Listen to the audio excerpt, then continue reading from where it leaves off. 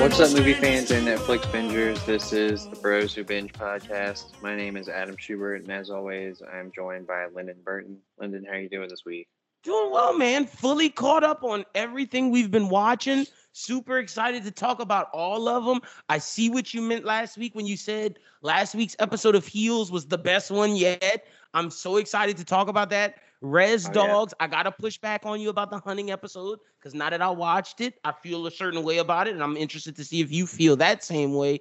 And Schubert Titans, I'm just ready for that series to end. Is that bad for me to say? Like I guess we'll talk about this more then, but I'm just ready for the DC content that HBO is making officially, not the Berlanti content that HBO is just putting on because they own it. I'm ready for Peacemaker, Black Canary, Static Shock, Batgirl, all of these things that HBO themselves is making, not Berlanti that he's just giving it to CW.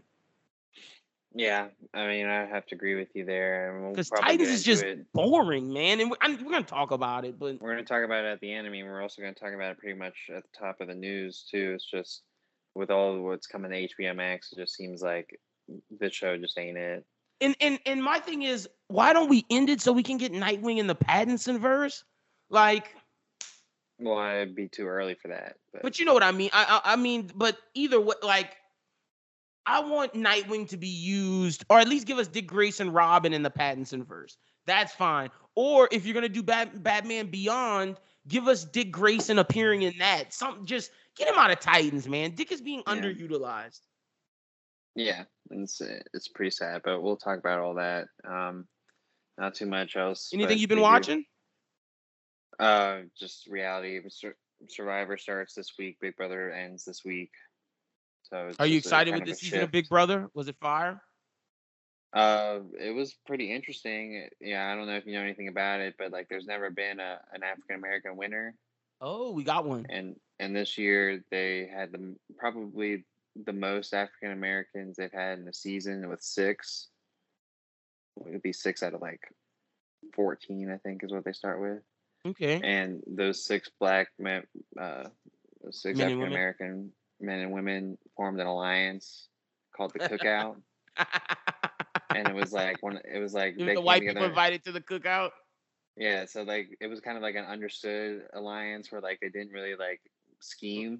Mm-hmm. They just kind of like knew that they were never going to put each other up, and so they ended up getting all 6 of them to the final 6. And it's like unheard of. That's never been. That's never happened. Yeah, I'm pretty sure. Yeah, it has never happened that. So the white people didn't work together to get the black people out of there. All the white people I know they're sick now. Well, when they were already in the minority, some people were like, "Wait, did all of them get together?"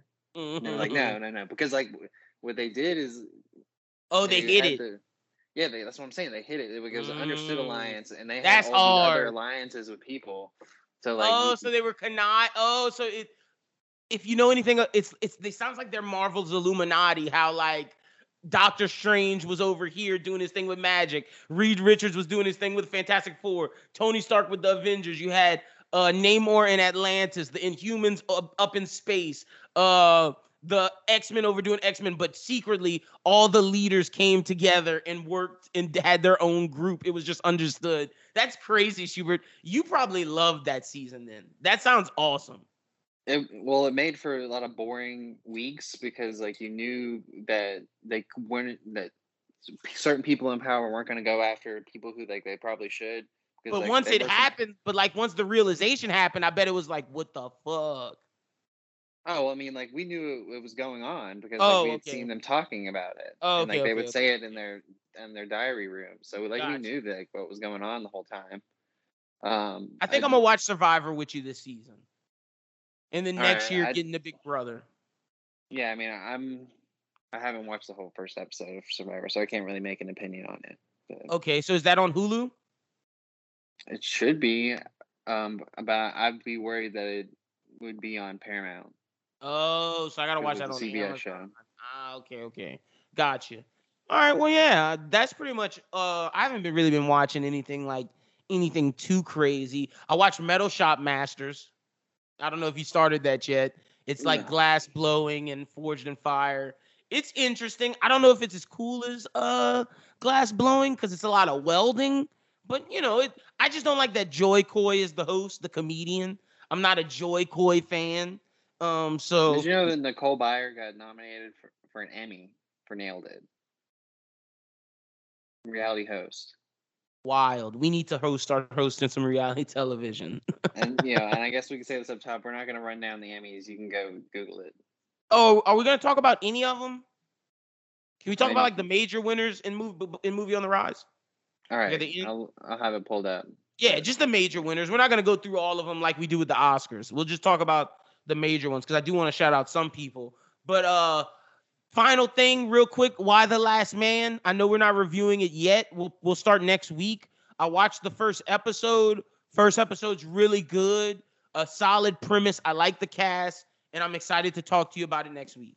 The end of it made me cringe. What, the end of episode 1? Yeah, I watched all 4 though. Oh, you did? Oh, okay. Yeah. Oh, we could talk about it at the end. Oh, we'll just wait till next week. No, we'll wait. Yeah, that's fine. All right. But we got a lot to get into, so let's get started. Ooh, I'm starting it off up top. Yeah. Fire. Okay. Well, look, I have a lot of DC news. Daniel RPK finally gave us some good rumors in the vein of the Batman universe, and I'm super excited to talk about it. So I'm pulling it up right now to give it to you guys because normally this would be in our notes, but like it's on my exclusive Patreon app because I pay for you guys. I pay for y'all to get the best of information, nothing but the best for my people, for my for our bingers out there. So first off, the Batman sequel was already greenlit, which we've known, but it's officially greenlit. Trilogy will happen. Next thing, Daniel hears. Now, this is something that is he hears. It's rumored right now. It might not happen. It depends on the reception to the character. But Matt Reeves really loves the Riddler character, and Paul Dano loves the character. So a project is in early development. No word if Paul Dano will reprise it, but Daniel says that Paul Dano does love the character. Matt Reeves loves Paul Dano. They've built a great relationship. So I'm assuming he would come back. Now, the question is, this is more than likely his origin.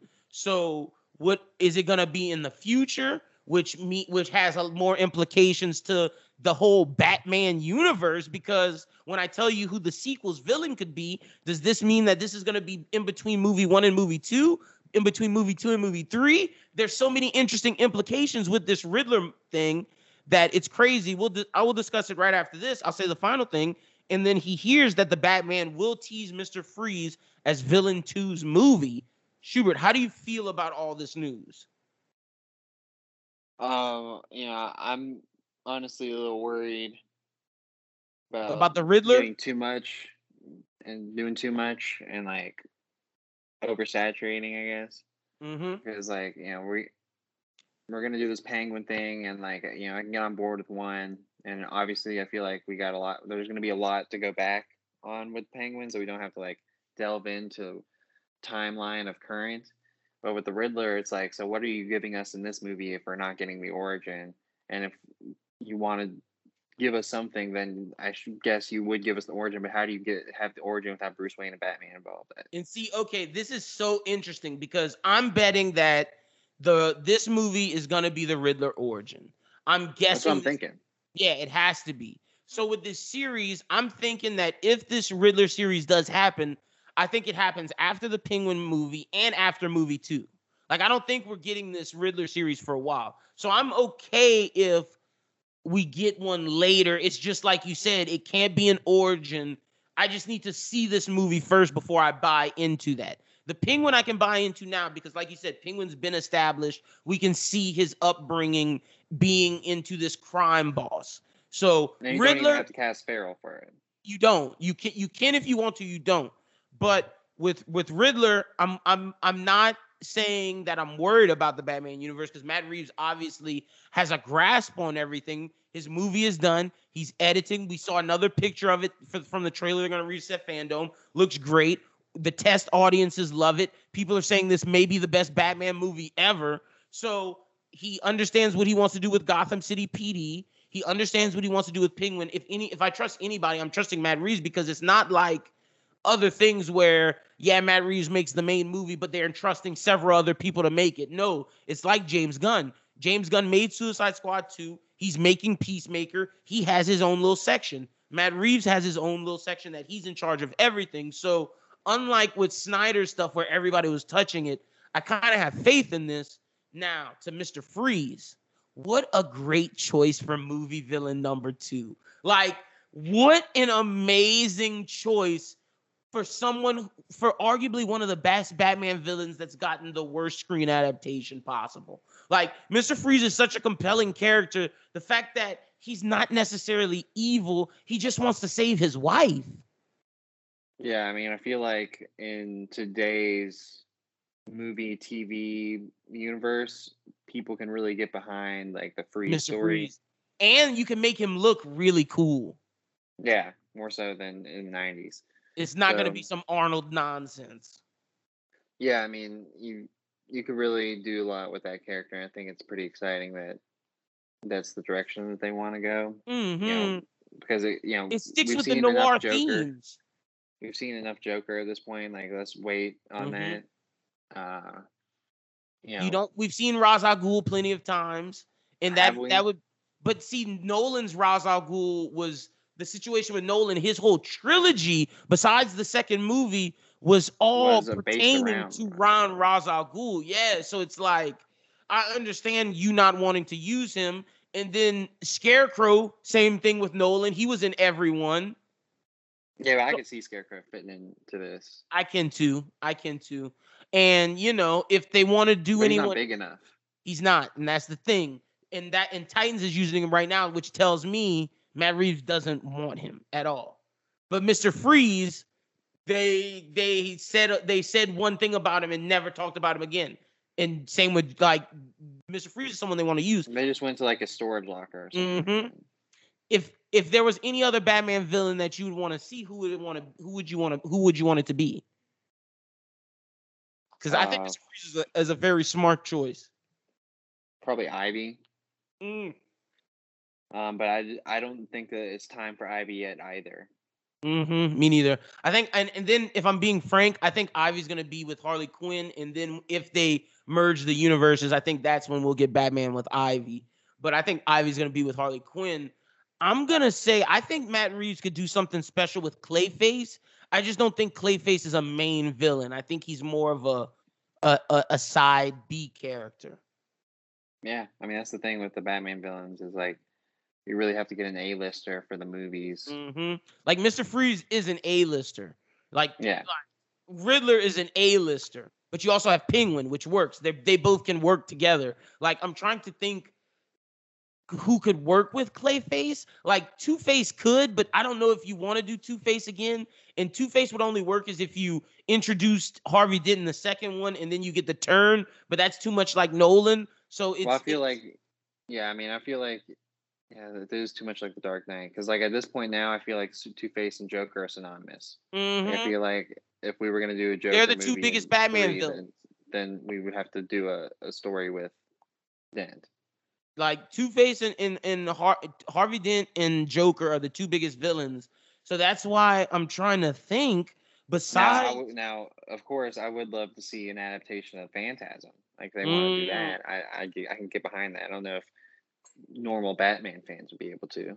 I could get behind that as well. And the thing is, Reeves loves the animated series, so that's something I could get behind. Like Pattinson in movie 3 has been Batman for a while, and then all of a sudden this Phantasm comes back into town, and Joker's been in jail this whole time, breaks out. Like that could be something special for movie 3. And if you don't do Phantasm, I think Hush could work. I think Hush could be really great as someone that not only presents something mental, but something physical. Because I was going to say, if not Hush, I would like Deathstroke. Yeah. Because I think Deathstroke would be a great movie. Or if you know who Hugo Strange is, have Hugo Strange as a mastermind in Arkham, releasing all the villains and like trying to learn the secret identity of Batman. Yeah, that's where you can do Clayface. And of course, we got Court of Owls. So, yeah. So but solid stuff with the Batman. Fandom is close, man. We're almost in October, and fandom's almost here. And speaking of that, real quick, next week, because in 2 days is going to be the Netflix event Tadum, where they're going to release all the Netflix trailers for all the new movies coming up. So we're going to get the Cowboy Bebop trailer. So next week's Bros Who Binge is going to be big with Netflix content. Yeah. So that's going to be exciting. So make sure you watch out for that. And speaking of trailers, we're going to jump into trailers now. See, I set you up. Let's do the Macbeth one real quick because it was only like 55 seconds. You really only got to see. But boy, was it amazing. Yeah, you get to see Denzel. Denzel's looking fire. Denzel looks amazing. The guys, the army he's facing looks amazing. Dudley, boy, talk about Dudley and Robert Pattinson being the two biggest people from those Harry Potter movies. Never would have expected Cedric Diggory and Dudley to be the biggest ones. Good for him. That's a huge fucking everything now. Coen's brother movies, huge. Seeing Frances McDormand and Denzel look at each other was a moment for me, Schubert. Two of the biggest actors of all time finally are in a movie together. Loved it. Facts. Yeah, I mean, I think that this is Oscar bait if you ever saw it. Yeah, I mean, I like a good Shakespeare adaptation. I don't, Macbeth is not one that I'm very, well versed in. So like, I'm really excited to watch it. Yeah, I was wondering. I was like, it was Henry Melling was next to Brendan Gleeson, and I was like, Brendan Gleeson definitely looks like he fits that role. Yep. So I just didn't know who was Denzel's assistant. Like, who's the guy standing next to Denzel? That's what I'm looking for right now. I can't see. Maybe Jacob McCarthy. Okay. I don't think we've seen him in anything for real. Seems like he's a new person. But look at Apple, man. Bio. Apple is making a claim for the throne with this. This is a big move for them. And I heard C taking on the samurai themes has been great this season. Apple's trying to get the throne. They're trying. It may work. A24 Shakespeare is definitely going to help. It's huge, man. It's huge. With Denzel Washington and Frances McDormand, directed by Joel Coen. Like, what? And then Corey Hawkins is going to be Macduff, Denzel's son, and Frances McDormand's son. Like, nah, this movie's about to be crazy. Yeah, I'm excited about that. That was a good little teaser. Oh, you know what? Which one I didn't watch? Maybe you did. It was the Tom Hanks one. Oh, you didn't watch it? Yeah, I forgot. Finch.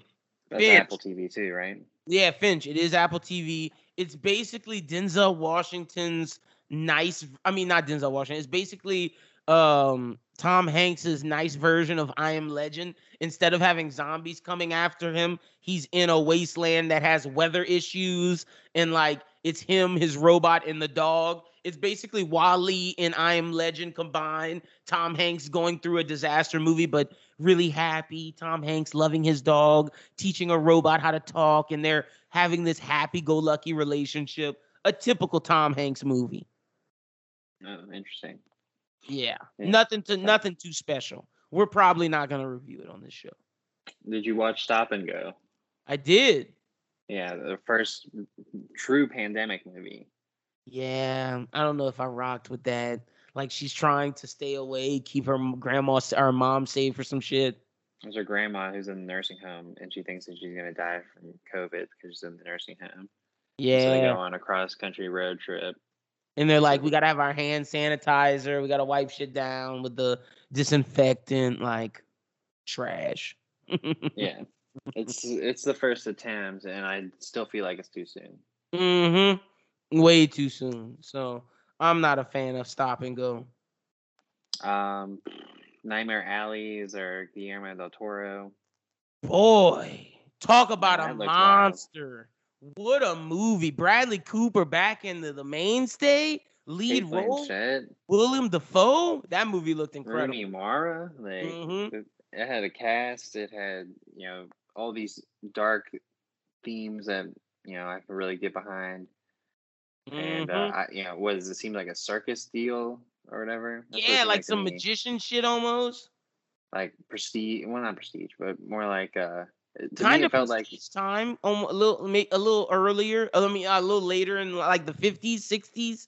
It kind of felt to like me, that Hugh Jackman, Barnum and Bailey era.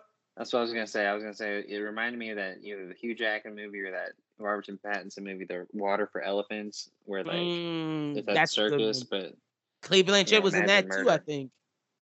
No, I think it was Reese Witherspoon. Oh, that might have been Reese Witherspoon. I just knew it was some badass actress.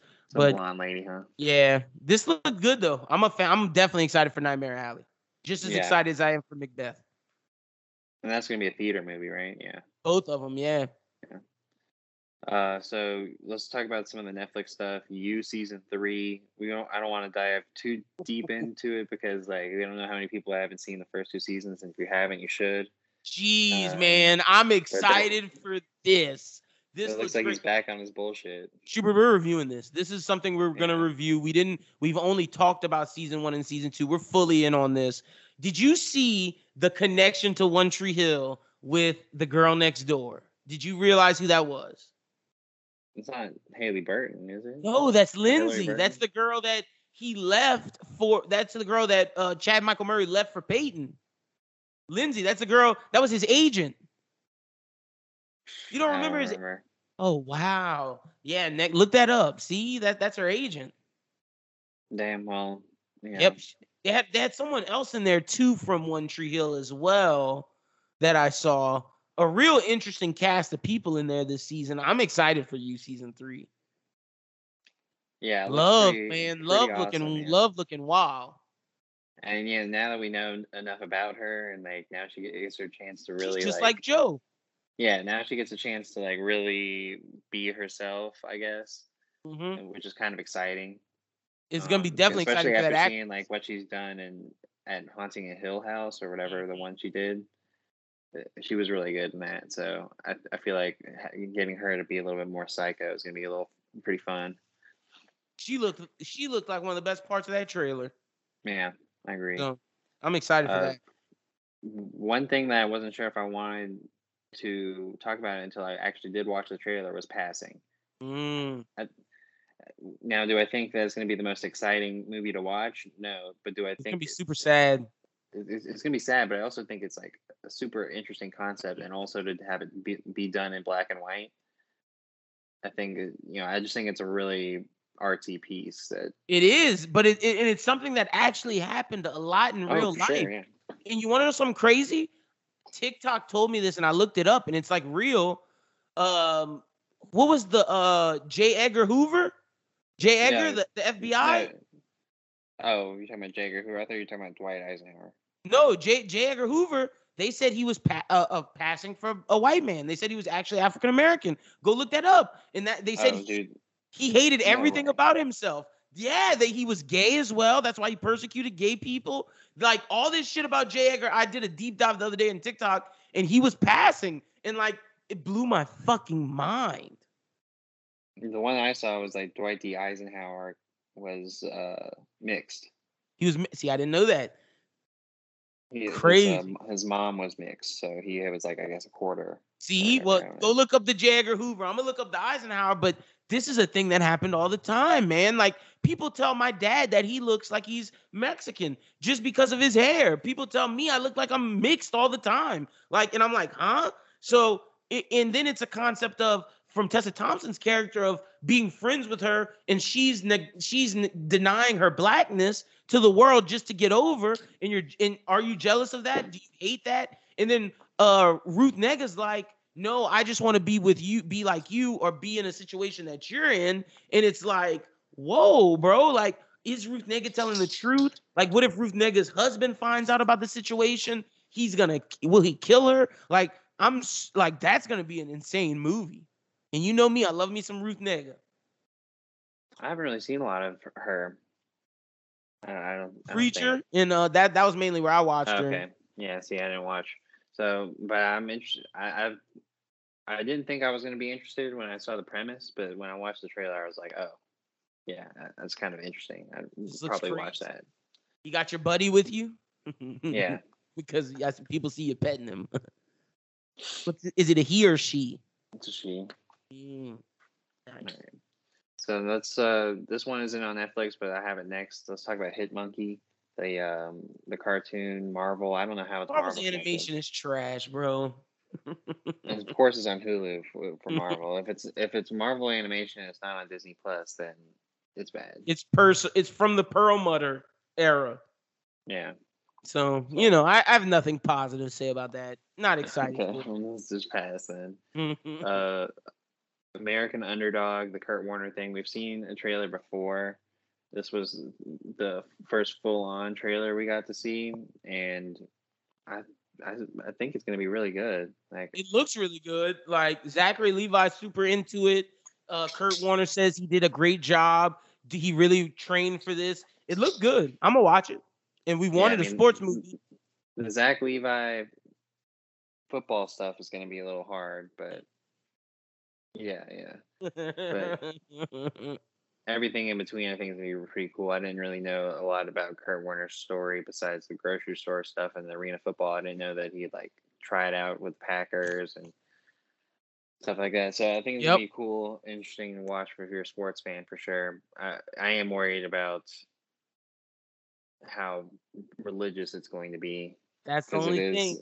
The two dudes from Birmingham that make all the religious movies. We've always said we want more sports movie, but sports religious movies I could go without. Yeah, well, I didn't know this about Dennis Quaid, but Dennis Quaid is in all these dudes' movies. I just didn't realize that Dennis Quaid was Dennis Quaid loves these religious movies, man. Yeah, but anyway, let's talk about Quaid's like, I'm okay. Like, isn't that crazy? Dennis Quaid is on all these religious movies, and Jack Quaid was in season 1 of The Boys that made fun of all of these people in these super mega churches. And Dennis Quaid probably goes to a mega church. Yeah. I wonder how Dennis feels about Jack. Like. Yeah, I know. Next is the Britney doc, which it's definitely going to talk about parent relationships, if anything. I'm watching it. Give me all of the free Britney content. Yeah, how does that dude with the leave Britney alone? How does he feel now? He's probably like, I told y'all. No, that dude's getting fucked over. Like not to leave Britney alone. No, the TMZ camera guy's getting fucked over because he said that he was gonna start taking pictures of Britney again because the conservatives over, and like people were calling him out saying like, don't be a fucker. Yeah, dude, leave her alone. Exactly, bro. All right. Last thing we got is Night Teeth, which is one that you told me to watch. Did you watch it? And I did. It's surprisingly interesting. Like, looks pretty weird. It looks like it's either going to be super bad or like pretty good. Yeah, exactly. No in between. No in between. Is that a movie?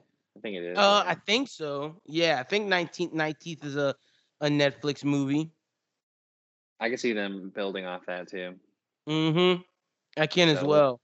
We'll see if that works out for him. I'm excited. So. Yeah, that was the chick from Sweet Life of Zach and Cody doing her thing. Mm-hmm. I can't remember where I've seen that other girl. I don't know, but I've seen her in things before. Yeah, but that's definitely a trailer worth checking out. 100%. Going into the other news, Warner Brothers is planning to take a bite out of the 80s cult hit, The Lost Boys, with a modern-day take starring Noah Jupe and Jaden Martell. Joel Schumacher directed the original Lost Boys in 1988, starring Corey Haim and Corey Feldman, also Kiefer Sutherland. The story is about two boys who move to California with their mother and get involved in a gang of stylish bikers who happen to be vampires. It's a really good movie. Okay. All right. Well, let's. I like the OG Lost Boys with Kiefer Sutherland and Corey Feldman. It's not a bad movie. I'm just interested to see Noah Jupe and Jaden Martell, the two kid actors they use for everything. Let's just throw our boy in there. What's his name? You know who I'm talking about. Finn Wolfhard. Throw him there. But what's the other one? And it'll be complete. The quad will be complete. Jacob Tremblay. Yes, Jacob Tremblay, Noah Jupe, fucking Jaden Martell, Finn Wolfhard. And if there's one other we can get, I'm trying to think. Let's get the kid from mid-90s. Well, yeah, but I mean, like, you don't need all those kids. You only need 2. So, Mm. yeah, but we'll see how they come together with it. I'm interested to see who ends up taking the reins of the new Lost Boys and how they're gonna modernize it. They Yeah. definitely can. Do you think Noah Jupe's gonna be the Kiefer Sutherland? No, neither one of them are. They're both gonna be the Coreys. Corey Haim Feldman, Oh, because they're the kids. And oh. Corey were both teenagers. Well, who's gonna be the During Kiefer Sutherland? Because he was kind of young. Kiefer Sutherland was like, and he was like his 20s, so it's gonna Oh, be so they're probably gonna get like your boy from fucking Stranger Things, or the guy from Power Rangers who was also in Stranger Things. that could get him. Dacre Montgomery and Joe Dacre Carey. Montgomery. You can get Joe Keery. You could get Jack Nicholson's son. He would Lucas be pretty good Hedges. at this. I would actually really try if they wanted to do is to get Jack Nicholson's son, Ray Nicholson. Oh, I you think think he'd he can be. pull it off? Yeah, I think it would be a good role for him if he could pull that. If he could get that. Okay, Uh, cool. Next story, we got the next Fantastic Beast movie is going to be called The Secrets of Dumbledore, and it will open in theaters April 15th, which is an earlier schedule than where it was. It was originally supposed to be July 15th of 2022. So they moved it up 3 months. I think it's just because they want to get it over with. Mm-hmm. Well, it might be good because it's gonna be about Dumbledore. It's gonna be the Jude Law fighting Johnny Depp shit. So I'm And interested making in out with that. him. What's crazy is the fact that this is no longer about Newt Scamander. Like, they promised Eddie Redmayne this was about him, and this is not about Eddie Redmayne. This is about Jude Law. Like, I don't want to see Eddie Redmayne like he was in the last movie. Oh, do this one spell so Jude Law can kick ass. Yeah, like poor Eddie Redmayne. Like this is just not him anymore. Like, it's not about Newt Especially because Scamander. it's called The Secrets of Dumbledore. I mean, it's all going to be about Dumbledore. Exactly. But if I'm Eddie Redmayne, I'm like, whatever, dog. I don't even want to be in this shit Give me anymore that anyway. check. Yeah. But next up, we got Henry Golding, my man. Naomi Rapace, Sam Neill, and Suicide Squad breakout Daniela Melchior has been quietly filming an action film, Assassin Club, in Italy. Assassin's Club takes place in the world of international spies and elite assassins. In this world of contract killers, Morgan Gaines is the best of the best. When Morgan's hired to kill 6 people around the world, he soon discovers the targets are also assassins, unknowingly hired to kill each other. Rapace plays Falk, the only assassin skills to match his own.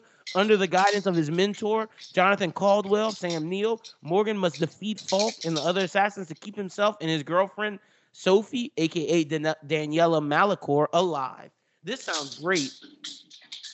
Let's see. No, this was Leave her alone. This was a really interesting story when I saw it. Like, it just came out tonight when I was like a couple making the hours ago. notes. And so I was like, whoa, what is this movie? Henry Golding, Danilo Melchior from Suicide Squad. I'm like, what? Assassin Club? This is going to be cool. Gonna be really cool. Gonna be the assassin, hitman, bounty hunter stuff that I need, since Cowboy Bebop's not gonna give it to me. Can I read to you real quick? Because I don't know if you put this in the notes about this EW Cowboy Bebop story. It's pulled up on my phone right now. So let me just read to you what the creator said, because this is upsetting to me. He said that, I promise we will never take the original anime away from the purists. It will always exist out there, but I'm very excited about the stories that we're telling. I believe we've done a really nice job of not violating the canon in any direction, but merely offering some extra glimpses into the world that was already created. We got under the skin of who the live action characters were going to be. I think the poetic nature of the anime absolutely allowed for us to mine the archetypal nature of the characters and dig deeper histories that we wanted to explore and answer some of the questions that the anime leaves you with. I think to just redo the anime will leave the audience hungry for something that they already saw. The anime did an amazing job. We don't need to serve the exact same meal. I think it would be disappointing if we did. Dude's trying to make his own story, and I don't know if that's what we want. Yeah, but I do see his point in, like, not remaking the anime. Like, it is don't touch something that was already gold. But like, I am kind of worried about what he's saying about taking his own liberties into it. Yeah, It could be kind of.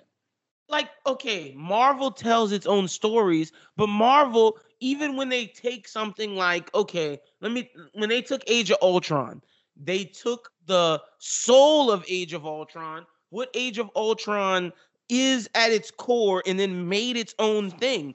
With Thanos and the Infinity Stone saga, they basically they took ideas from it and made its own thing, but it still felt like Marvel. As long as this feels like Cowboy Bebop, we'll be okay. But from the pictures, it didn't even feel like it. That's the And issue. even in the picture that was in that article, it still didn't feel like it to me. It looks like he's in modern day New York, not cyberpunk, not cyberpunk Mars.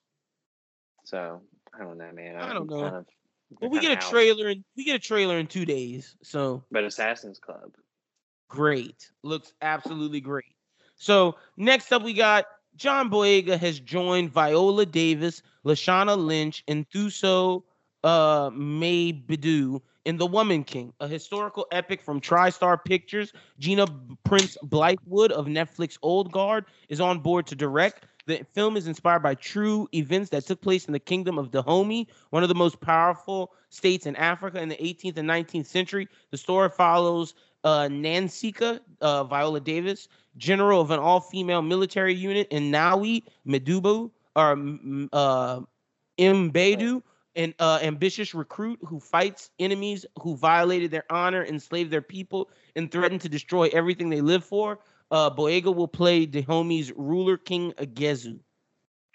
Yeah, this sounds good. Remember in Lovecraft when we saw the went back in time and like saw the African warriors. This is, I think, pretty much gonna be something similar. Well, I think it's pretty much it. Yeah, I mean, this is pretty much like that. And they're gonna fight Boyega.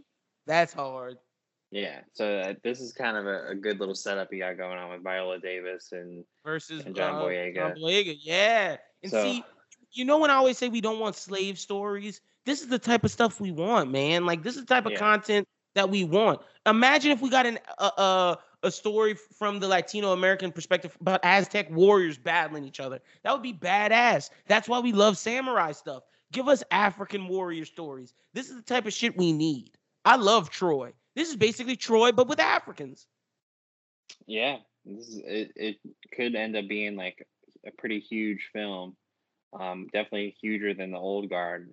So I'm interested to see how Gina Prince Blythewood, how she handles it. Because she does action well. Like Old Guard had good action scenes. It was the story. So as long as they get the story right, that'll be okay. I feel like having Viola Davis is like an ultimate boost. Mm-hmm. Same with in John Boyega's no slouch himself, and so is Lashana Lynch is 007 is about to come out, so I'm excited to see her in that. Yeah, and they didn't specify which role she's gonna have, but I assume it's gonna be a big one. So yeah, she might be John. What if she's John Boyega's lieutenant? Maybe. That'd be awesome. Yeah. Oh, it's my turn. I didn't realize. I thought you were next. But next up, we got Japanese stars Ito Hidaki and Kasamatsu Sho and Yamashita Tomoisha have joined the cast as series regulars on Tokyo Vice. The series is backed by streaming service HBO Max. The Japanese and English language crime drama series boasts a previously announced headline cast that includes Ansel Elgort, Ken Watanabe, Rachel Keller, Ella Rumpf, and Kyukuchi Rinko. The series is loosely inspired by American journalist Jake Adelstein's memoir, Tokyo Vice, an American reporter on the police beat in Japan. The series was created and written by Tony playwright J.T. Rogers, portrayed by Elgort in the series. Adelstein was the first foreigner working the crime beat for the Japanese newspaper and spent 12 years there. The series recounts Adelstein's first-hand account of the Tokyo Metropolitan Police beat as he embeds himself into the Tokyo Vice Squad to reveal corruption. The series chronicles Adelstein's daily descent into the sound underbelly of Tokyo, where nothing and no one is truly what or who they seem. Ito plays Miyamoto, a vice detective who's great at his job and knows it. I'm so excited for this. We're reviewing this. This is an HBO show. This is everything I want. This is gonna be pretty cool. This sounds like this will give me my Cowboy Bebop itch as well, because this is gonna look very cyberpunky, but it's gonna be in modern day Japan. Yeah, I think it's gonna be kind of similar to what we had with Kate, just not as actiony. Yep, and gonna be a better story. It's gonna be Mayor of Easttown, but in Japan, essentially. Yeah, I'm excited. Yep. So I mean, it'd be pretty cool. Excited. You know, we talked about Angel Elgort and his issues, so I guess he's getting HBO roles. So hey, look, maybe he didn't do. I guess he didn't do it, or I don't know. But I'm watching this. Whenever this drops, I am watching this. They could recast the dude for all I care. Yeah. Put you know, I think this is going to be a really cool concept for a show. And if they did recast, man, I don't know who I would add. It would have to be someone young. Timothy Chalamet should look at this. I think that would be perfect for his ass. Yeah, he's too big for that. I think they got the right level of actor for this. Lucas Hedges could fit it too, maybe. He doesn't look cool enough, though. He might not look cool enough with his buzz cut. Nah, probably not. I don't know. They should go get Angus Cloud if they want to recast, because he looks like he could pull this off. He looks grimy enough. That's interesting casting. Yeah, we'll see what happens with it, but for now, I mean, I'm all in. Yeah, I'm all in as well. Netflix has ordered a heist drama, Jigsaw, the series, spanning over 24 years. The series centers around the largest heist ever attempted and the vengeance, scheming. Oh, it has nothing to do with Saw. Yeah, nothing. Oh, okay. And that's around it. It's loosely inspired by a real story where $70 billion in bonds went missing in downtown Manhattan during Hurricane Sandy. Giancarlo Esposito, Paz Vega, Rufus Sewell, Tati Gabrielle, Peter Mark Kendall, Rosaline Elbay, Jai Courtney, and Nuisha Noir are all set to star in the series, which is currently filming at Netflix. Jigsaw has received an 8-episode order, and the non-linear timeline of the series ranges from 24 years before the heist and 1 year after. Oh, man, what an interesting concept. I think it's hilarious that every heist thing, when they steal money, they always steal bearer bonds. I don't even know what you would do with bearer bonds, but whenever we review Heat on Run It Back, that's something they steal, like $50 million of bearer bonds. What the fuck is that? But, you know, I'm always interested in good heist content. Yeah, so this seems pretty cool. Giancarlo Esposito. Is he the leader of the heist? Yeah, Giancarlo Esposito is the lead. And I'm guessing Jai Courtney is going to be the cop. The cop or the muscle. Yeah, or the muscle. True. All right, this sounds dope. Yeah, looks pretty cool. So Netflix does TV better than movies, so I'm excited. Yeah. So fresh off Coming to America 2, Amazon has closed a 3-picture deal and first look film deal with Eddie Murphy. The pact calls for the comedian to star in 3 films for Amazon Studios and develop original film projects for Amazon Prime Video and the studio, with the potential to star in them. He better make some new shit and not rely on his old shit. That's what I'm saying. Like, make some new stuff. Let's see what, like, do something like Dolomite, man. Yeah, let's get the Eddie Assans. Like, it could be the Murphy Assans. Like, we've had the McConaughey Assans. We're going through the Fraser Assans with Brendan Fraser. Let's get the Eddie Murphy Assans. It could have been that Dolomite was there. Coming to America just didn't hit. So let's get some new shit. Yeah, I think Amazon has some faith in him, or they at least have some faith that he's going to put eyes on the screen. On screen, yeah. And they're not going to put out anything ass. It may be mid, but they won't put out anything ass.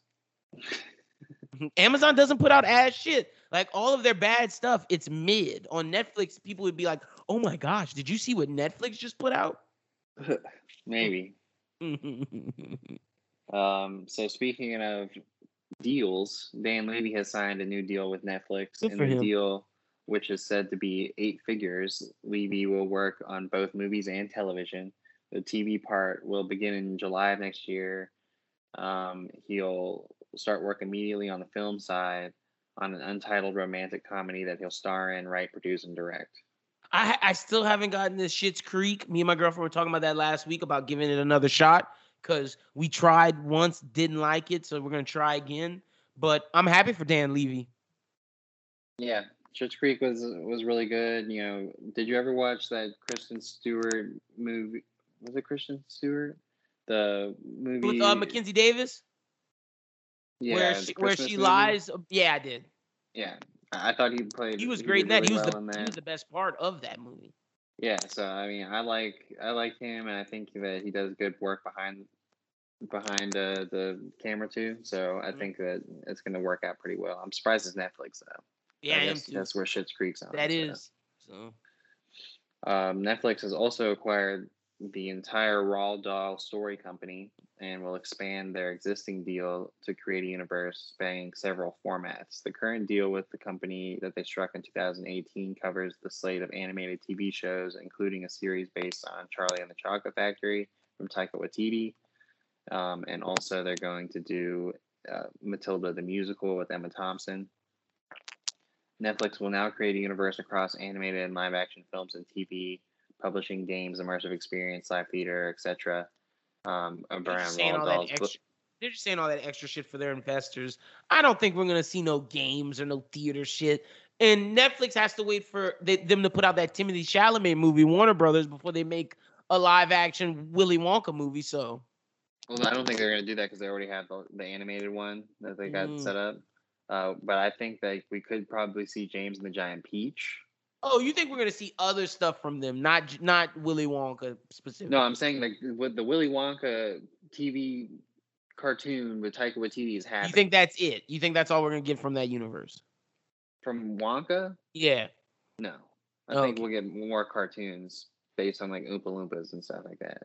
But no actual Gene Wilder. Like live action. Yeah. No. Got you. And then Matilda the Musical is what it is. But you know, Roald Dahl has a good collection of books. I really feel like they are going to bring back a James and the Giant Peach live action. I think that like a series. Like I think that you could probably pull that off now. They could also do a cartoon. If they want to do the whole entire collection cartoon, that wouldn't surprise me either. But I think it's interesting that he has the BFG. Acquired this now. Mm-hmm. So I can see them making the BFG as well. He has a lot of stuff. Yeah. Okay. Did you see? I'm shocked. Did you see about the Book of Boba news? What, that Ludwig Göransson's gonna compose? No. And that is dropping November 12th. Yeah. Well, okay, I just didn't know. I had to make sure we said that on here because we're gonna be reviewing about, the show's dropping November 12th. That's what they said. Well, that's Disney Plus Day or whatever. So I don't know if like that's dropping then or if it's dropping like a trailer then. Oh, okay. Let me see if I do a quick Google search. See if you Google search it. I'll read the next story that you had. So HBO Max has announced that they're going to do this show called The Sex Lives of College Girls, and it's going to debut its first 2 episodes on November 18th before releasing the next 3 episodes of the first season on November 25th. And then some more in December. Oh, the Book of Boba is not dropping until December. We're getting our trailer in November 12th, which I think is too far away, but whatever. The Sex Lives of College Girls comes from Mindy Kaling. Oh, nice. And it follows 4 young women who are thrown together as college roommates when they arrive for their freshman year at New England's prestigious Essex College. While they come from different backgrounds and described as being a bundle of contradictions and hormones, they will bond as they navigate new free lives on campus and classes, and of course with relationships. This sounds like Girls, but in college with multicultural people. And I could see this going like 5 seasons, and then we get them out of college and everything. Like, this is 100% the new Lena Dunham's Girls. Or the new Sex in the City. That too. I think it's going to be a combination of both. And you could throw in Insecure with that, because we're going to get a mixture of different races. We're going to see a white girl, probably a black girl, maybe an Indian girl. And then maybe a Latino girl or Asian girl. And then have another white girl as like a friend. And it's going to be, it's literally going to be the new Girls. So I'm going to check this out. Never forget, Adam Driver came from Girls. So I don't forget. I remember watching him on Girls. But the next up, you got any more on that? The next up, we got The Amazing World of Gumball is coming back. Let's go. With not one, but 2 new projects coming to HBO Max and Cartoon Network from original series creator Ben Bakulet, a movie that will serve as the series finale for the original show, and an accompanying series that will branch out that TV film. So excited for this. I think real shit from the new generation of Cartoon Network cartoons. Amazing World of Gumball to me is the second best. I go regular show, Gumball, Adventure Time, Steven Universe. I have it over Adventure Time because people say Adventure Time has all of this lore and everything. Gumball has just as much lore and is a little funnier. All right. Well, it's going to be fun for you. I'm not going to watch this. Wow, hater. I mean, I never watched it before, so it means nothing to me. You can get into Gumball now. Give it a shot if you need a new cartoon. Oof, I don't. You'll laugh, asshole. But next up, we got Rashida Jones and David Oyelowo. We need to figure out how to say this dude's name because he's a name. Oyelowolo. Yeah. Whatever. David O. Rashida Jones and David O.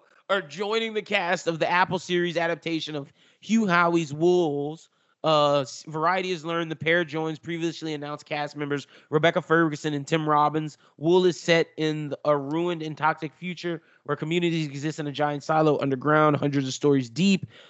We talked about this before. Oluwalu will star as Holston, the silo sheriff. Jones will play Allison, his wife, who also works in the IT of the silo. So it's looking like it's going to be some futuristic apocalyptic type series like C, but in this instance it's going to be some silo where they live underground.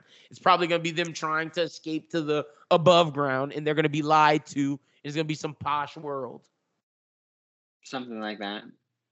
I could believe that. Or I'd be interested to see if like David O's character as the sheriff and maybe like Tim Robbins is probably the leader firing are like scheming to like keep them down there because like everybody underground, because like they're already in power and they don't want to like, lose their power.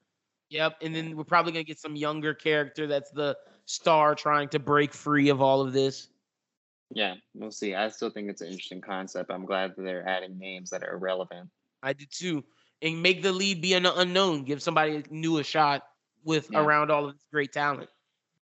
Well, next up, we got Jamie King, Antonio Banderas, and Tommy Flanagan have joined the cast of Banshee, an action film from director John Keyes. The film follows freelance assassin codenamed Banshee, who is ambushed by Anthony Green, a powerful mercenary who killed her father and who is now seeking to collect a bounty on Caleb, who's played by Banderas, her former Black Ops mentor. Caleb went underground 5 years prior, triggering a race against time as Banshee must find and protect Caleb before Green and his army of hired killers can find him and take him down. This sounds fire. It does sound pretty fire. I haven't seen Jamie King since White Chicks, I believe. So yeah, it's been a while. Wait, which one was Jamie King? Now? Which one was her? Which one was she? I thought she's a black-haired girl. No, she. She was the little blonde one. Oh yeah, she's one of the twins. Oh shit, what has she been in recently? Black Summer. What is this? Out of Death. Yeah, Jamie King hasn't acted in a while. And something fire. Yeah, she was like one of the evil twins. Yeah, who knew? Okay, good for her. Getting back into the swing of things. Oh, she was in Clone Wars. Wow. She was the voice of a bounty hunter in Clone Wars. Yeah. Good for her. That's what I'm saying. She's getting back into things. I'm glad. Okay. Do your thing, Jamie King. What we got next? All right. Next, we have a Pitch Perfect series has been ordered to your favorite streaming service, Peacock. Nice. With Adam Devine on board to reprise his role from the film franchise. The series is set several years after the events of the film. Devine returns as Bumper Allen, who moves to Germany to revive his music career when one of his songs becomes big in Berlin. Nice. I like that. Nice. I'm not going to watch that. I'm not going to watch it either. Probably not. It depends on if they say it's good. If it's good, I might check it out for him. Oh, no. I mean, I feel really bad for Adam Devine. Like, can't get over this Pitch Perfect typecast BS. He needs to be doing something better. I mean, his best role he ever had, in my opinion, It's besides Workaholics. Well, I'm saying besides Workaholics, is Modern Family. His character on Modern Family like elevated himself as like a more reasonably mature character. That's And fair. Yeah, that's and true. I'm like, I feel like he could be doing something like that, but now he's gonna go back and do this same old BS. Who wanted a Pitch Perfect spinoff? Nobody. No one. Yeah. Adam, you got to get some better shit. The only reason why I said this is nice is because of him, but you're right. I'm not gonna watch this. Yeah, it's upsetting. Filmmakers and stars Elizabeth Banks and David Wayne of Wet Hot American Summer are reuniting for a movie musical at Amazon. Wayne is directing the project titled Where the Four Are We? And will produce with Banks and partner Max Hadelman via their Brownstone Productions. After a crash landing leaves the passengers and crew of a commercial flight stranded for 3 months, the film follows members of this makeshift community who begin to put together a production of a Shakespearean play to keep themselves occupied, despite their captain trying to get them to focus on getting rescued.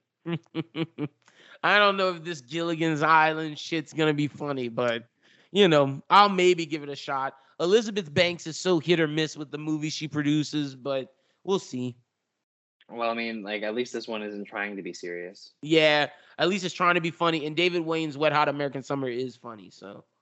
Yeah, I was thinking that if you did like a Wet Hot American Summer and this kind of like imagine like Wet Hot American Summer is a summer camp. Imagine like this as a summer camp, like deserted island, group of whoever that was on this plane. Mm-hmm. You probably get some pretty good personalities. That's the what I'm saying. casting is going to be pretty keen for Make it Wet Hot American Summer, but with Gilligan's Island, and they're trying to keep each other entertained. Like, I think this could be funny.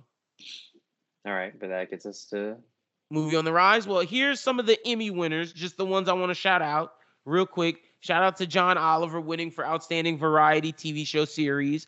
Shout out to Jean Smart for winning Outstanding Lead Actress in a Comedy Series because she didn't win for Mayor of Easttown, which I thought she should have won for supporting, but I'm glad she won something for comedy anyway. I was fine with the supporting win. Shout out to your guy, Ted Lasso, Jason Sudeikis, lead actor in a comedy series. Shout out to Ted Lasso winning Outstanding Comedy Series. I'm going to be honest with you. When season 3 comes, we'll review it, and I'll be ready to go because I'm now on board with the Ted Lasso stuff. You were on it early, and you were right. Yeah, or are you watching the first season now? Yeah, I'm liking the first season a lot. Yeah, they also had both supporting actor and actress in comedy series. They won that. Yep. Ewan McGregor won Outstanding Lead Actor in a limited anthology series with Houston. He beat out Paul Bettany with WandaVision, where I was like, should he have? And Hugh Grant for The Undoing. Hugh Grant was great. So, like, I was like, Hugh Grant maybe. Lead drama? It was Outstanding Lead Actor in a limited series. Yeah, a limited or anthology series. Also, Outstanding Lead Actress in a limited or anthology series, Kate Winslet. Let's go. And then Evan Peters won supporting, and also the chick who played Lori, which I thought was deserved. Especially. So you thought she should have got it over? Let me see who was with her. Well, if the Emmy people knew they were going to give Jean Smart the lead actress Emmy, then they were like, well, might as well give it to Julian Nicholson. She did do a good job because she had to play a lot of grief. Like, she was dealing with a lot. She had to play a lot of grief, and she also had to play that off in the first half. So, she knew a lot more than she let on. She was better than Kathryn Hahn. I'll say that. People were upset Kathryn Hahn didn't win. I was like, Julianne Nicholson was better than her. But even then, I'm giving it to Jean Smart over Kathryn Hahn because Jean Smart was great in Mayor of Easttown. Yeah, I mean, the thing is with, like, the Marvel stuff, and, like, if people ask me if I'm upset about any of the Mandalorian losing, I would tell you no, because it's a different level of acting with Mayor of Easttown. Now, like, I guess when it comes to writing and directing, I kind of thought that there was a slight bit of chance that maybe, like, those shows could have gotten something. Wait, what were they in for writing? Let me see. Because all of the categories for writing and directing. Because writing episodes. Oh, it was singular episodes? Yeah. Okay, because I was about to say, because the outstanding writing for a drama series, The Crown won. I thought The Boys should have won that one. or Lovecraft. I thought Lovecraft would have beat Mandalorian as well. Like, I'm gonna be honest. I'm watching The Crown now. I understand. But Lovecraft was so great. And then writing for a limited anthology series, like I'm so glad Michelle Cole won for I May Destroy You. She deserved it so much over WandaVision. Like, people want to talk about grief, how WandaVision's whole thing was teaching people how to deal with grief. I May Destroy You was about a woman who got raped. Like, talk about grief. That's grief. Mayor of Easttown is grief. I don't want to hear shit about WandaVision being something about grief. Yeah, I know, right? Like, so, but that's all the real interesting stuff. Oh, and The Crown won for best drama series or whatever. Yeah, outstanding drama series. The Crown won. I thought The Boys or Lovecraft should have won. Yeah, I don't know about all that. But I don't know if The Boys could ever beat The Crown, but Lovecraft had the artsy fartsy stuff and the nerdy stuff. I thought Lovecraft should have definitely beat The Crown. And Michael K. Williams, no nomination? I thought that's fucked up, Schubert. He did get nominated. He did? For which one? Supporting. Outstanding supporting in what? Not limited, huh? Oh, in Maine? Yes. Oh, outstanding supporting act. Okay. Who won? And Courtney B. Vance won in Lovecraft. Oh, who won outstanding supporting actor in a drama series? Tobias Menzies won for The Crown. Is he good? Well, I just got to his stuff now, but he is playing Matt Smith's role pretty seamlessly. Because Michael K. Williams was great in Lovecraft. He was, but I mean, I still don't think that his character, based upon the other characters that were nominated, he could have won that. Like, I mean, he just didn't have as strong of a role in the series as like Tobias Menzies' character does. Like Tobias' character was so important to Lovecraft. But if we're talking about like, it was Tick, Letty, and then Montrose.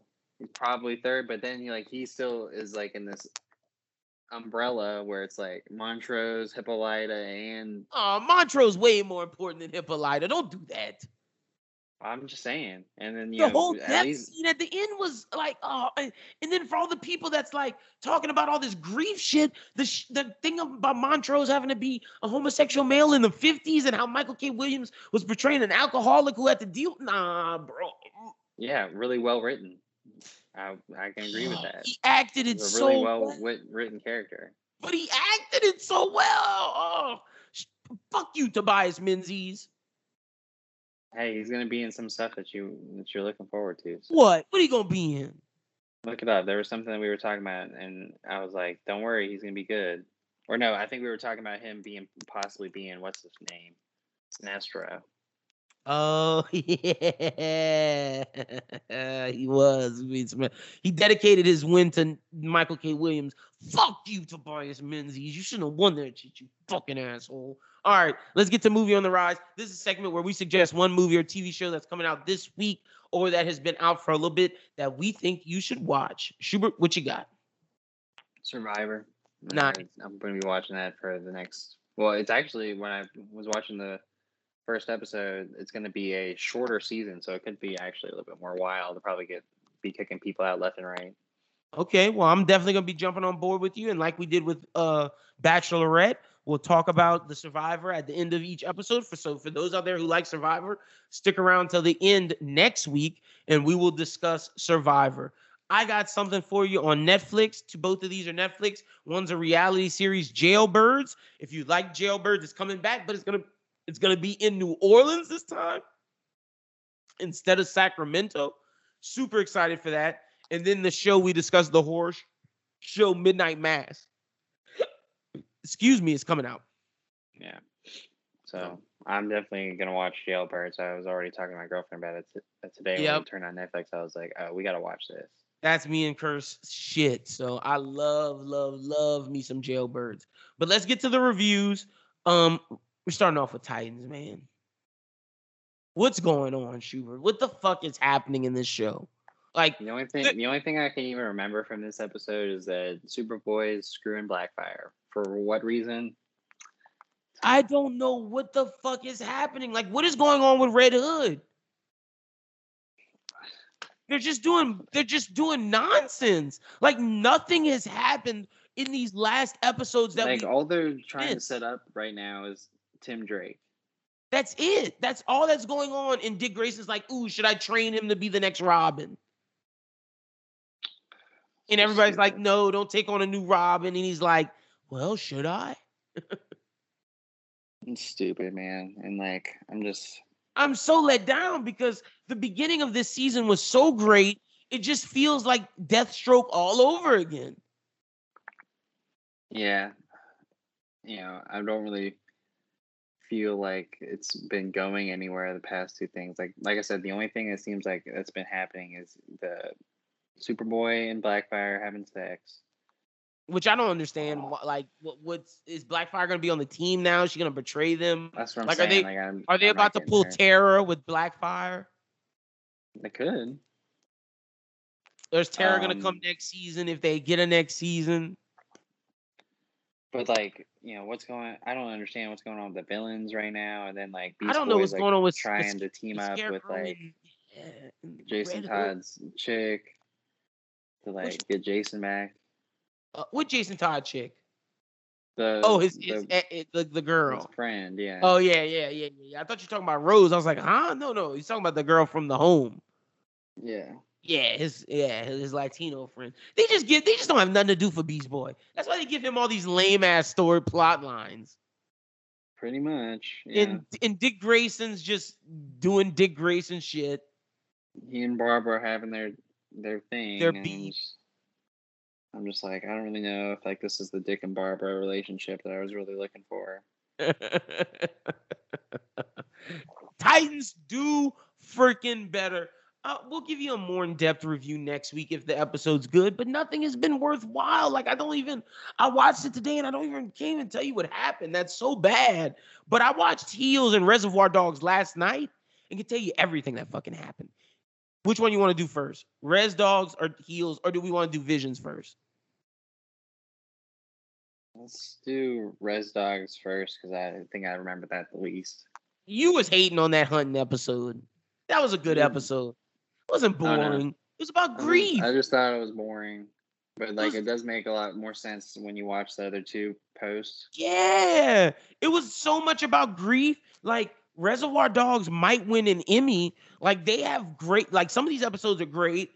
Like talking about grief and death. Like I felt so bad. It was good that and at the Emmys they were brought on to introduce a category. Oh, they were? Mm-hmm. Oh, that's good for them. That's really good. That means that the Emmys know about them and that Reservation Dogs might win some shit. Yeah, FX is gonna be getting some looks. I mean, Dave was there too. So I think like they're gonna be keeping an eye on like what FX has been up to. And I know they already like Atlanta, so no, I agree. But that hunting episode, finding out what happened to Daniel, seeing Willie Jack and Leon hunting, I thought their relationship was great. I love me some Willie Jack, Skoden. Yeah, that's my vibe.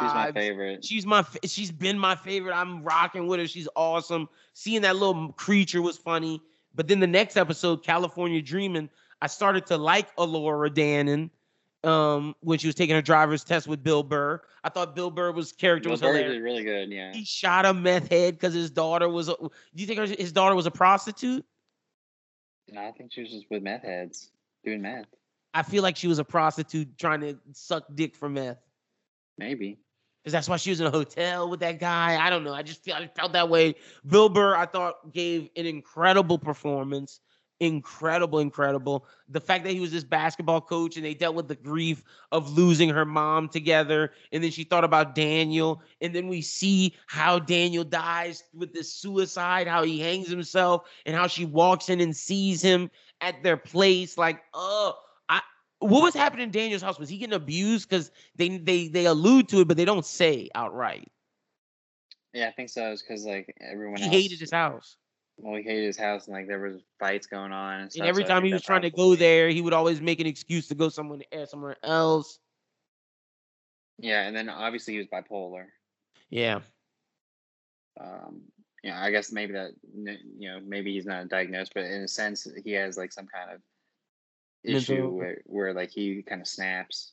Yeah. And like, And you and saw that in the even hunting episode too, when he started just going wild, being bored, not being able to like move, having to sit still and be quiet.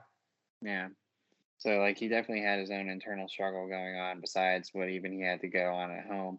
But I think what caught me the most off guard is that he was like, "Yeah, you want to go to California with me?" Blah blah blah. And that was not And her dream. then That became her dream because through him. yeah, that you understand like the motivations for California, which ends up making the most sense for like the following episode, the finale, I suppose, where like Is it the everyone finale? else. I don't know. I think we might I be don't getting think so. I think yeah, we're getting more, but because but we got to yeah, get resolution obviously, to the final episode. because obviously, like everyone else in the group finds their reasons. I think like episode 7 with the hunting kind of shows like why Willie Jack should stay home. Willie Jack wants to stay home. I even think like maybe the cop episode with Cheese kind of gives you an You think idea. that's what Maybe did like it? I don't think so, but I mean like I think like he just doesn't really he He just doesn't isn't know what to do. California. Yeah, he just Like doesn't he want to go to California. and so and then with Bear, my guy, Bear, I got mean he's just a screwed. big flip flopper. I mean he just wants Allura so bad, but he's just not Daniel. So Yep, and man, she shouldn't have just left him though with her lesbian friend who she's now probably gonna either date or become friends with. But I do understand what you were saying about how he was mooching. But the thing is, he said he worked for that money too. It wasn't just you. Like y'all stole stuff together. Granted, he used some stuff for his dad, but that's messed up to go throw shots at his dad and then just leave him. Like I didn't like what Allura did in that episode. I was Team Bear no. over Allura. No, but I understand why she did all those things I do. because About of wanting someone to put in and he's lazy and he's well, not ready to yeah, grow like up and all that. regardless of whether or not it was like good that she did or anything like that, I can understand like what her motivations were now to like really make that happen. Because Bear's not really trying to go to California because of the Daniel dream. Bear's just going just to go. Yeah, I mean, I I don't even think he really know just Bear's motivations if we're being honest. well, Because that like you was said, what he's it a came flip down flopper. to. That was what it came down to. It's like he didn't really have any real motivations. And then that's what I think the Laura lawyer was was his trying to tell him. motivation. Yeah, so like I think at the most part, she actually did him a favor, even though it was shitty. Do you Because think she like, comes back? I think she comes back. I don't think she's gone for long. yeah, I mean, I have a feeling I don't even make it.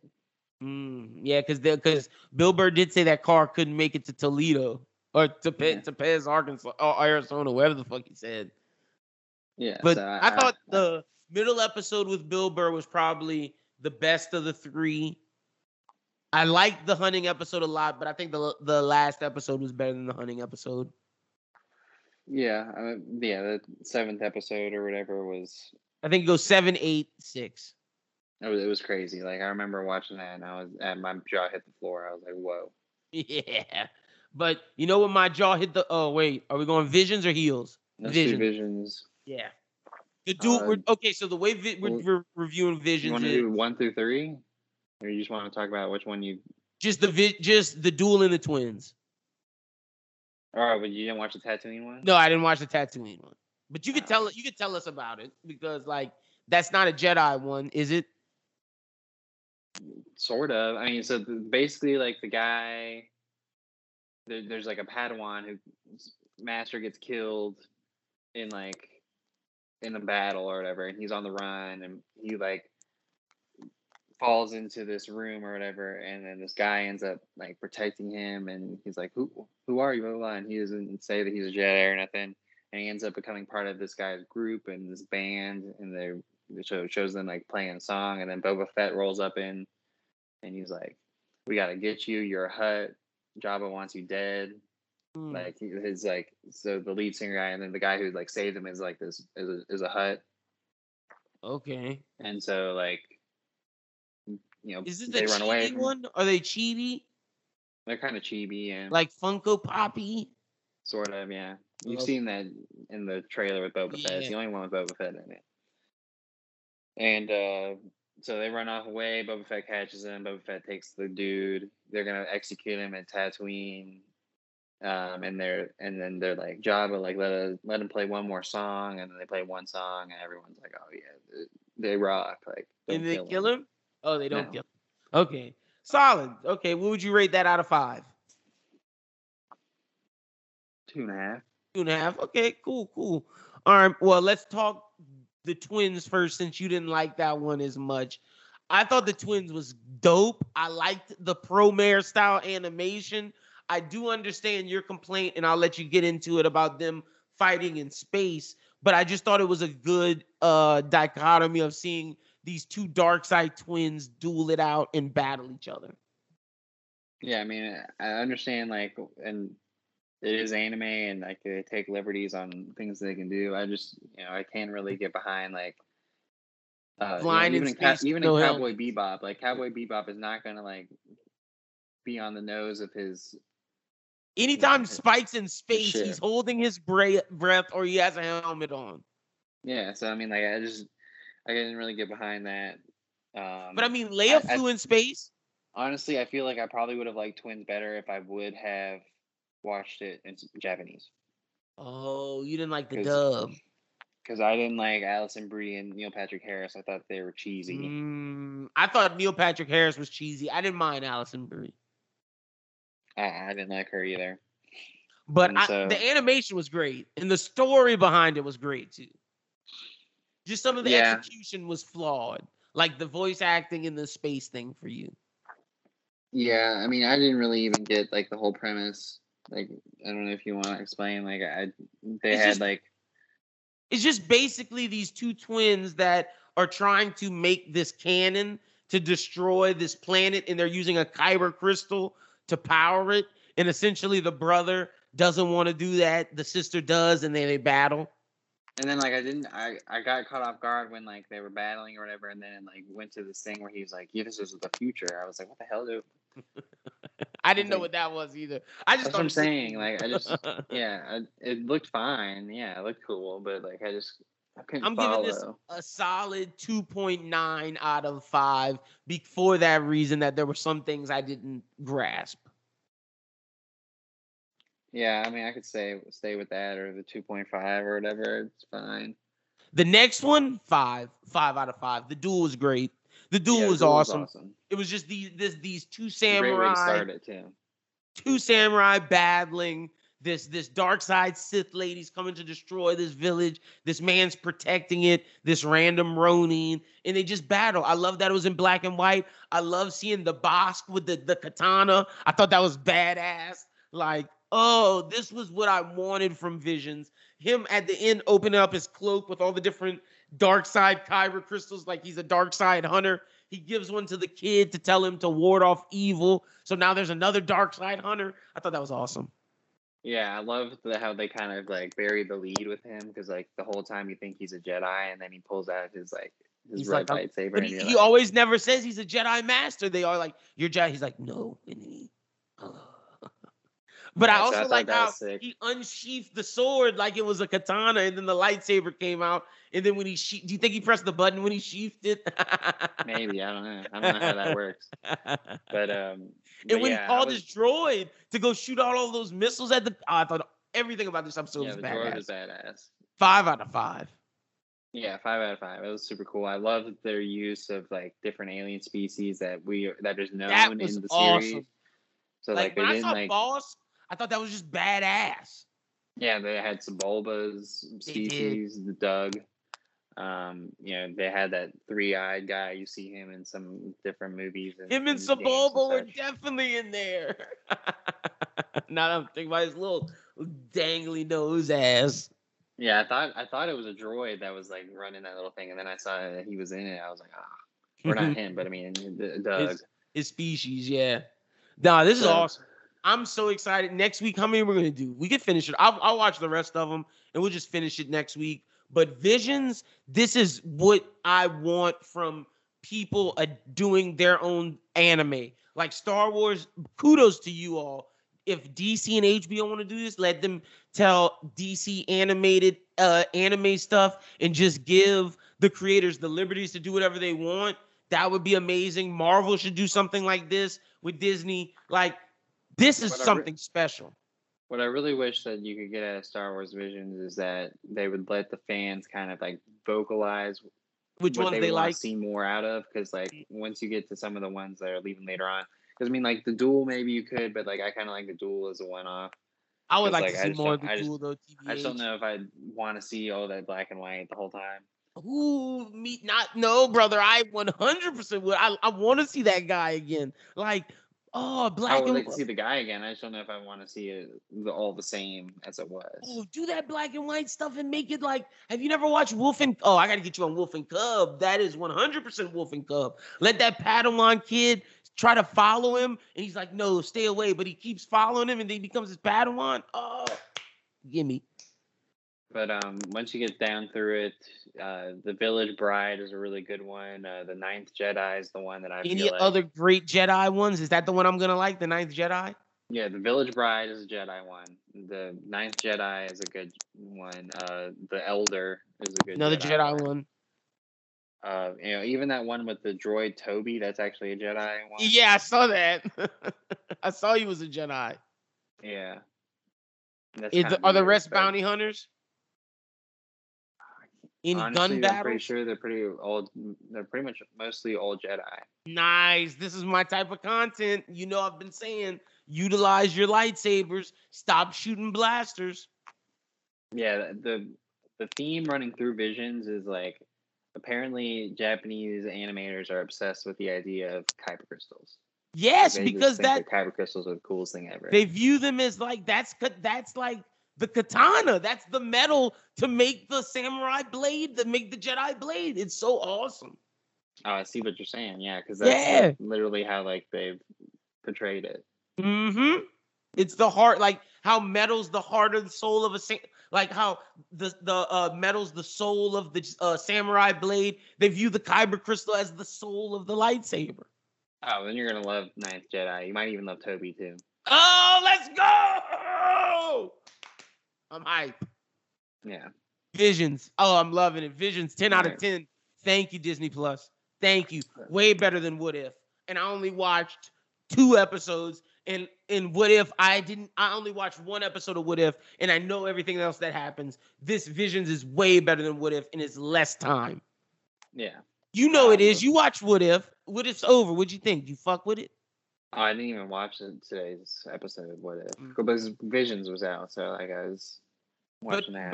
But compared to Visions, compared to what you've seen from What If, which ones you like more? Visions. I mean, What If? I feel like What If did what they did wrong is that they picked some things that I was just like, this is just like, I don't care. Why are you doing this? Yeah. Like, I mean, the Killmonger one was worth it. I heard that was the best one. It probably was, because it was the one that you could see the most realistically. You'd be like, okay, well, like, I could actually have seen like something him doing like this happening. Yeah. I heard the Star-Lord Black Panther one was unrealistic. Like, it was a good tribute, but like Thanos was his partner. Like, trash. The Doctor Strange one, trash. Doctor Strange one was awful. Peggy Carter, trash. I actually like Peggy Carter. It was all right. Okay. Well, What If? Just 2 thumbs down. But you know what's great? Heels, Schubert, episode 5 of Heels. Oh my! Wait, was that 5? I think it was. Oh my goodness! Wild Bill is fucking amazing for this show. He is killing it. Wild Bill behind the scenes just sprouting, planting seeds to get what he wants. The fact that we see Crystal go above and beyond, take the mic, start being this badass lady, starting this beef, breaking up with Ace, and then Ace getting so mad that he breaks Bobby Pin's leg and snaps the bone out. Brother. Wild. My girlfriend was watching that with me. When Kirst saw that, she was like, what the fuck is this show doing? And I was like, I told you Heels was great. I was like, oh my gosh.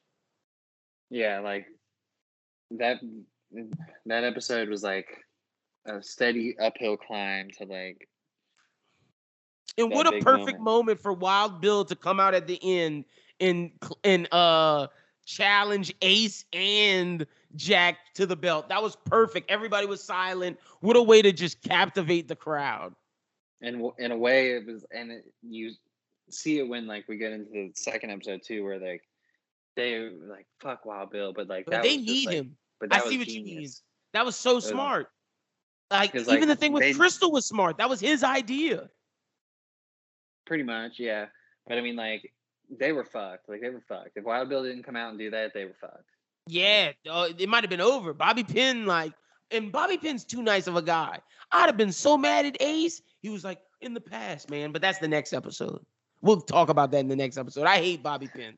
But Ace was such a pussy in this episode. I do not like Ace. Like, I really do not like Ace. No. Like, I hate him. He's a heel. Yeah, like this whole deal with like taking Crystal off is a thing. That was some lame boy shit. Like, she clearly still loved her about it. Yeah, like passive aggressive pussy, classic Jack Rayner attitude. Yeah, dude. It was just like, what is this guy doing? And then like Chris, they see Crystal's good, and like Jack sees like Crystal has like potential, and then Ace gets jealous and has to kick her off. Like Jack has to be a better Jack job. Has to be the bad guy about it. He has to be like, it was my decision. Just like, the baby. Just blame Ace. Yeah. Like Jack needs to do a better job of being a writer. Like Jack's not that good of a manager of this league. Yeah. Like not utilizing Crystal, not seeing Rooster's ability. Like Jack got to do better, man. You're right. I mean, we could Rooster stuff in the most recent episode where like, I don't blame Rooster. Yeah. Won't listen to him, man. So you want to jump to the next episode? Anything else from 5 that's really important? It's been 2 weeks since I watched it, so it's just basically Wild Bill doing the damn thing and saving. Yeah.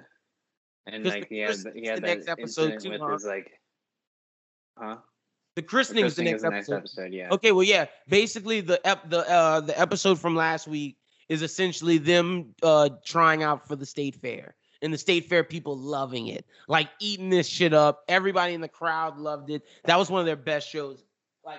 The stuff with his son, I guess, was also big in that episode too. Where, like, his son is like, really promoting the league or whatever, and then like at the very end, where like he has to realize that Ace actually isn't a good guy. Yeah, it was like what? And he buys his son a gerbil. Like I thought that was a good episode for Jack and his son, like bonding. Sort of, yeah. Oh, you want to say he just brought him everywhere and didn't interact? No. It just didn't end well for him because like he had built up this facade, and Jack was trying to like give him a good idea of like who his uncle was. But now his true colors come to light. Yeah, his uncle's no longer his favorite person anymore, probably. But I think this is leading to Jack becoming the hero of the league. I really do. I keep saying that. I called that Crystal was gonna be a great wrestler. I called that Ace was gonna be a heel. And one of my earliest theories was that Jack is gonna be a hero, and I see it coming. Oh yeah. Here, side note, real quick. No heels next week. Oh, why not? The next episode comes out October 3rd. Oh, so they're taking a break? Week off, yeah. Oh, well, next week then, since we have no heels, you know what we're going to do? Why the Last Man and, what's that other show? Monica Lewinsky, yep. And Visions, yep. But yeah, like the christening, I was, yeah, that's the next episode. You can't really, like, blame Jack too hard for missing it because, like, that rig or whatever. I hate Ace the worst. Ace is my most hated person in the show. Number 2 is Jack's wife. You said you needed purpose in your life. He says, go get a job. You don't like the fact that you're a fucking cashier, which, duh, anyone could have fucking told you that, lame ass lady. Why don't you go start a business? Find some ambition. It's not Jack's job to make you find fucking purpose. Like, I hated everything she was saying. She wasn't making sense. I mean, if you like music so much, go start make a music career. Exactly. My girlfriend was like, it's not Jack's job to fucking fulfill your passions in life. His job, it's for you to share your passions with each other and build to your goals and share that with each other. It's not, he should not be your passion. And that's what it is right now. And it's not his fault you don't have one. I hated that. She was just upset he bought his son a gerbil and that his son was bonding with him. Stop being a bitch. Yeah. Miss Spade. And he wasn't. She's just salty. She's a cashier. Like you chose that I job. agree with all that. The only thing that like I could see her side on is like he says that he's gonna do things and he doesn't do them. Yeah, that's the issue. That's what he needs to do. Like he should have he- definitely took care of the squirrels. He should have definitely, if he couldn't have been for the song, said he couldn't have make it. Like instead of lying, because like he knows that podcast is important. Like all those things that he was doing, he needs to do because he has to fill 10,000 seats. Yeah, and he also fucked up in that podcast too. Like he should have just talked about his dad, or he should have listened to Wild Bill. Wild Bill told him he was a snake. Again, they need to start listening to Wild Bill because I don't think we know everything. I don't think neither of them know how shitty of a person their dad was. Probably not. And Willie choosing to be his dad's valet. Yo. Yeah, when I heard that, I was like, oh, I see what's going on. Like I see why Wild Bill was pissed. Yeah, I see why Wild Bill was pissed, and I also see like the parallels of what's going on right now.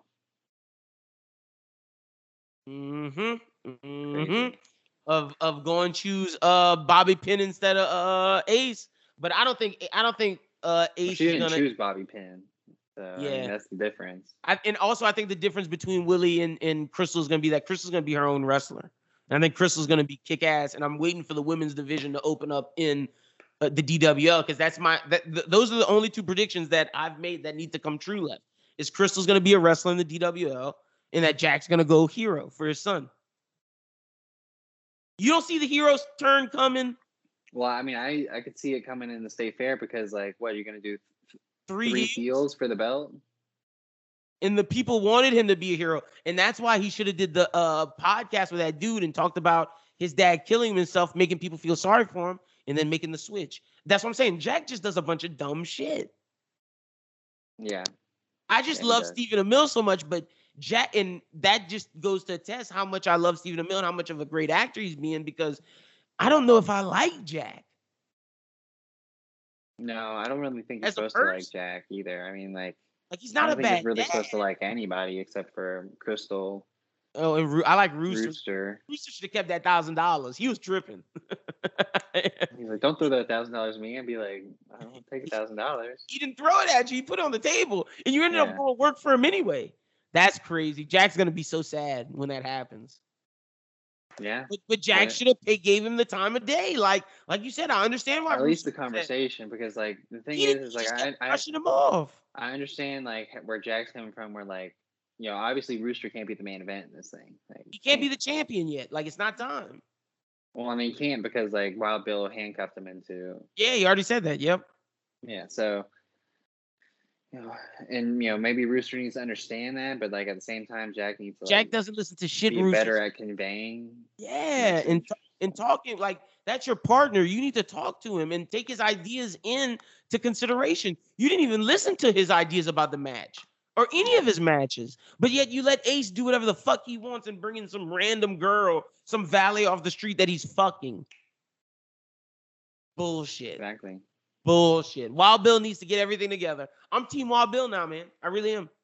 Everything Wild Bill said came true. Everything he did worked. And he apologized to Willie. And we find out why he's been being an asshole, because he got his heart broken because his girl chose his best friend. I'd be pretty much a douche too and go on a spiral of alcohol and drugs and then start fucking winning. And that's what got me there. No wonder why he turned out like that. Yeah. So I'm excited, but we got 2 episodes left. Oh, and it doesn't come back till October? Yeah. All right. Well, next week we're switching it up to Y the Last Man, Impeachment, and Visions, and then I guess fucking Titans. Is there any movie we want to talk about next week? Not that I can think of. Yeah, not that I can think of either. Cry Macho. Oh yeah, I don't know if I want to review Cry Macho. I don't think it just looked like Clint Eastwood doing Gran Torino, but with Mexican people now. The only Clint Eastwood movie I want to watch right now is Unforgiven, and I'm kind of waiting to see if we do it for Run It Back before. Oh, when does it leave? When does it leave for HBO Max? Not anytime soon. That's a good question. Because whenever it leaves, that's when we should do it. I mean, we do Unforgiven next. We do Run It Back every other week now, so we'll see. But that's pretty much it, huh, Shuby? That's it. All right, dope. All right. Well, go ahead and let people know what's going on with the network and where they can find you on social media. All right, you guys can follow me at LinBWT. Follow the Bros Who Think at Bros Who Think. Be sure to check out the most recent episode of the Bros Who Think podcast. Me and Schubert talked week 2 of the NFL, gave our predictions for week 3. Doom, Brooklyn, and I talked Lil Nas X, Nicki Minaj, how she's ignorant, balding, going bald. Should you like your best friend's significant other's pictures on social media, pool sex, all kind of shit. Be sure to check that out. Also, check out the latest Run It Back. We reviewed Forgetting Sarah Marshall. These guys kind of shitted on it. I was trying to uplift it, but you know, we talked Forgetting Sarah Marshall. That was a great episode. Y'all be sure to check that out. If you haven't checked out the Midsommar Run It Back, check that out. And a new anime talk drops next week. You can follow me at LinBWT on Letterboxd. Make sure that you look back on some of the past episodes. If you want a review of Kate, if you want a review of Shang-Chi, that's 2 weeks back. Kate was 1 week back. If you're just catching up with any of the shows that we're reviewing, you know, we'll pretty much stay on top of it except for last week. So you can go back and check those out. Definitely, if you haven't started Heels, go ahead and start it now. It would probably be a good binge since there's 6 episodes now. And it's going to get a season 2. Yeah. Also, be on the lookout. Oh, also next week we are reviewing, because I told you I want to start that 50 Cent show. So we're doing Y the Last Man, Visions, Impeachment, and the first episode of BMF. That's why whatchamacallit's not dropping, because BMF starts Sunday. Oh, there you go. It's on Showtime, huh? Yeah, it's on Stars. Because he's on Stars. Yeah, BMF, the new 50 Cent show. So we will be reviewing that as well. Shoot, that's a gangster show. I'm excited to see what you think. All right. So it's going to be lit. Cool.